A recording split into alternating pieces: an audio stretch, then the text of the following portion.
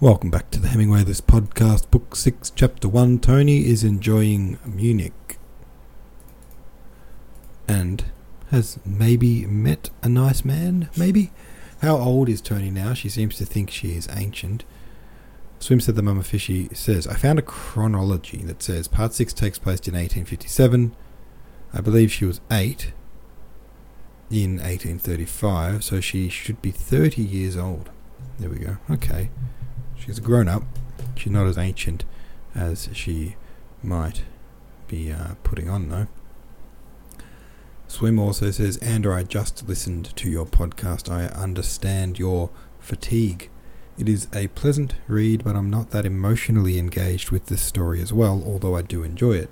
But here's the weird thing. I'm having trouble being engaged in reading overall, and that's really new for me. It bothers me. Maybe we need a break after this book before tackling the last 3. It is beginning to feel like a grime chore. I'm still working on the cook along though. Awesome, good news. I think you need a sabbatical before we finish up, to be honest.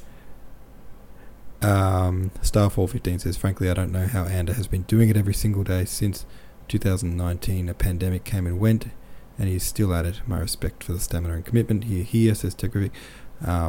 Yeah, actually before that, it was the year before that, because I did War and Peace. I think, if I'm not mistaken. Anywho, how do I do it? I don't know. It's just a habit, you know. It's, just part of my daily routine. Thanks for the compliments, but I think, Swim, you're right. Like, the fatigue, like just a little bit of a refresher before we dive into the next book so that I can kind of like refresh my enthusiasm, I suppose. Because I feel like if I read this book with a little bit more mental energy, a little bit more enthusiasm, then I might be getting more out of it. But I think it's just a symptom of, like we said, the fatigue of it, which is kind of blocking that for me a little bit. I don't know if I'll do the sabbatical. I don't know if I'll take a break. But you know what I did enjoy was... before this book we did I think it was 1 week of poems, so that was cool. So maybe I, just to keep the daily thing going, do that, or maybe I just take a couple of weeks off before we go into the next one. I don't want to take a big break. I'm not saying I want to I don't want to lose sort of the momentum of the habit. I kind of don't want to break the habit. But at the same time, I do want to feel a bit fresher going into the next one. Techrific says this, Part 6 begins by establishing the new routine of the Buddenbrooks household. Thomas is an early riser and eater of breakfast, telling us he's either an industrious person or just enjoys being alone in the morning and also likes to have a second breakfast at work with his colleagues. Is he a hobbit? Can we expect a third breakfast at Elevensies with fried tomatoes and potatoes? Meanwhile, Gerda is a sufferer of migraines and rises late. Clothilde has moved out. I wonder if she is getting enough to eat. Mengstrasse, that was the focal point for so much of the novel, is now basically reduced to an office and a deserted home for Elizabeth. Tony is on what amounts to a combined art tour and husband-finding hunt in Munich. I liked the scene where Elizabeth read Tony's letter out loud to Thomas. It felt real and true to the period. Cool. It was a cool letter. It was good how the letter captured Tony's personality a bit. Sometimes in these older books, or in any letters, people tend to put on a bit of a different personality from their actual personality when it comes to letter writing. I'm probably guilty of that too. Anywho, Chapter 2, here we go. At the end of April, Frau Grunlich... Wait, have we read Chapter 2? Why do I feel like we've read that? No, we haven't. At the end of April, Frau Grunlich returned home. Another epoch was behind her, and the old existence began again, attending the daily devotions and the Jerusalem evenings, and hearing Leah Grönhardt read aloud. Yet she was obviously in a gay and hopeful mood. Her brother, the consul, fetched her from the station. She had come from Buchen, and drove her through the Holstein gate into the town. He could not resist paying her the old compliment, how next to Clothilde she was the prettiest one in the family, and she answered, "Oh, Tom, I hate you, to make fun of an old lady like that. But he was right. Nevertheless, Madame Grunlich kept her good looks remarkably. You looked at the thick ash-blonde hair rolled at the sides, drawn back above the little ears, and fastened on the top of the head with a broad tortoise-shell comb. At the soft expression of her grey-blue eyes, her pretty upper lip, the fine oval and delicate colour of her face, and you thought of 23, perhaps never of 30. Well, there you go. Her age is dropped in on the very day that we discussed what her age is. It's like Mann knew that by now we're probably wondering that. She wore elegant hanging gold earrings, which in a somewhat different form her grandmother had worn before her. A loose bodice of soft dark silk with satin revers and flat lace epaulets gave her pretty bosom an enchanting look of softness and fullness. She was in the best of tempers. On Thursday, when Consul Buddenbrook and the ladies from Broad Street, Consul Kroger, Clothilde, Sesame Wishbrot, and Erica came to tea, she talked vividly about Munich, the beer, the noodles, the artist who wanted to paint her, and the court coaches had made the greatest impressions. She mentioned her Permaneder in passing, and Fifi Buddenbrook let fall a word or two to the effect that such a journey might be very agreeable, but did not seem to have any practical results. Frau Gundlich passed this by with dignity. Though she put back her head and tucked in her chin, she fell into the habit now, whenever the vestibule bell rang through the entry, of hurrying to the landing to see who had come. What might that mean? Probably only Ida Jungmann, Tony's governess and year-long confidant, knew that. Ida would say, "Tony, my child, you will see, he'll come." The family was grateful to the returned traveller for her cheering presence, for the atmosphere of the house sadly needed brightening. The relations between the head of the firm and his younger brother had not improved. Indeed, they had grown sadly worse. Their mother, the Frau Consul, followed with anxious misgivings with the course of events, and had enough to do to mediate between the two.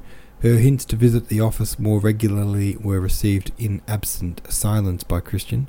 He met his brother's remonstrances with a mortified air, making no defence,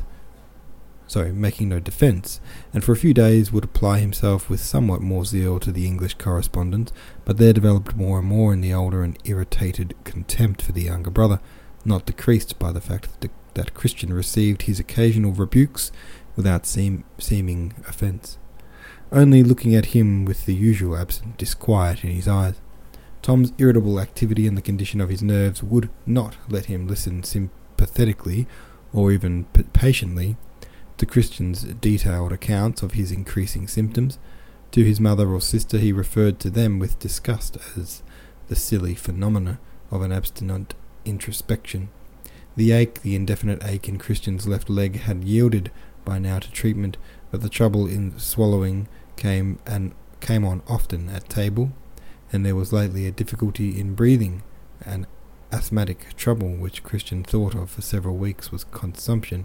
He explained its nature and activity at length to his family. His nose wrinkled up the while Dr. Grabau was called in. He said the heart and lungs were operating soundly, but the occasional difficulty in breathing was due to muscular sluggishness, and ordered first the use of a fan and secondly that of green powder which one burned, inhaling the smoke. Christian used the fan in the office, and to remonstrance on the part of the chief answered that in Valparaiso every man in the office was provided with a fan on account of the heat. Johnny Thunderstorm, good God! But one day, after he had been wriggling about in his chair for some time, nervous and restless, he took his powder out of his pocket and made such a strong and violent-smelling reek in the room that some of the men began to cough violently, and Herr Marcus grew quite pale. There was an open explosion, a scandal, a dreadful talking to, which would have led to a break at once, but that the Frau Consul once more covered everything up, reasoned them out of it, and set things going again. But this was not all. The life Christian led outside the house, mainly with his old schoolmate lawyer Gisek, was observed by the consul with disgust. He was no prig, no spoil sport. He knew very well that his native town, this port and trading city, where men walked the streets proud of their irreproachable reputation as businessmen, was by no means a spotless morality. They made up to themselves for the tedious hours spent in the offices by dinners with heavy wines and heavy dishes, and by other things, but the broad mantle of civic respectability concealed this side of their life. Thomas Buddenbrook's first law was to preserve the Dehors, wherein he showed himself not so different from his fellow burghers. Lawyer Giuseppe was a member of the professional class, whose habits of life were much like those of the merchants. That he was also a good fellow anybody could see who looked at him, but like the other easy men of pleasure in the community, he knew how to avoid trouble by wearing the proper expression and saying the proper thing. And in political and professional matters, he had a reputation for irreproachable respectability. His betrothal to Fraulein Hennias had just been announced, whereby he married a considerable dowry and a place in the best society. He was active in civic affairs, and he had his eye on a seat in the council, even ultimately on the seat of the old Burgomaster Overdijk. But his friend Christian Buddenbrooks, the same who could go calmly up to Mademoiselle Maya de Lagrange, present her his bouquet and say, "Oh, Fraulein, how beautifully you act." Christian had been developed by character and circumstances into a free liver of the naive and untrampled type. In affairs of the heart, as in all others, he was disinclined to govern his feelings or to practice discretion for the sake of preserving his dignity. The whole town had laughed over his affair with an obscure actress at the Summer Theatre. Frau Sturt in Belfounders Street, the same who moved in the best society, told everybody who would listen, how Chris had been seen again walking by daylight in the open street with a person from Tivoli. Even that did not actually offend people. There was too much candid cynicism in the community to permit a display of serious moral disapproval. Christian Buddenbrooks, like Consul Peter Dolman, whose declining business put him into somewhat the same artless class, was a popular entertainer and dispensable to the gentlemen's companions, but neither was taken seriously. In important matters they simply did not count. It was a significant fact that the whole town, the bourse, the docks, the club, and the street called them by their first names, Peter and Chris, and enemies, like the Hagenstroms, laughed not only at Chris's stories and jokes, but at Chris himself too. He thought little or nothing of this. If he noticed it, it passed out of his mind again after a momentary disquiet, but his brother the consul knew it. Thomas knew that Christian afforded a point of attack to the enemies of the family, and there were already too many such points. The connection with the Overdijks was distant and would be quite worthless after the burgomaster's death. The Krogers played no role now. They lived retired after the misfortunes with their son. The marriage of the deceased Uncle Gotthold was always unpleasant. The consul's sister was a divorced wife, even if one did not quite give up hope of her remarrying, and his brother was a laughing-stock in the town, a man with whose clownishness industrious men amused their leisure, and then laughed good-naturedly or maliciously. He contracted debts too, and at the end of the quarter, when he had no more money, would quite openly let Dr. Giuseppe pay for him, which was a direct reflection on the firm. Thomas's contemptuous ill will, which Christian bore with quiet indifference, expressed itself in all the trifling situations that come up between members of the family. If the conversation turned upon the Buddenbrooks family history, Christian might be in the mood to speak with serious love and admiration of his native town and of his ancestors. It sat rather oddly on him, to be sure, and the consul could not stand it. He would cut short the conversation with some cold remark. He despised his brother so much that he could not even permit him to love where he did. If Christian had uttered the same sentiments in the dialect of Marcellus Stengel, Tom could have borne it better. He had read a book, a historical work, which had made such a strong impression on him that he spoke about it and praised it in the family. Christian would by himself never have found out the book, but he was impressionable and accessible to every influence, so he also read it, found it wonderful, and described his reactions with all possible detail. The book was spoiled for Thomas forever. He spoke of it with cold and critical detachment. He pretended hardly to have read it.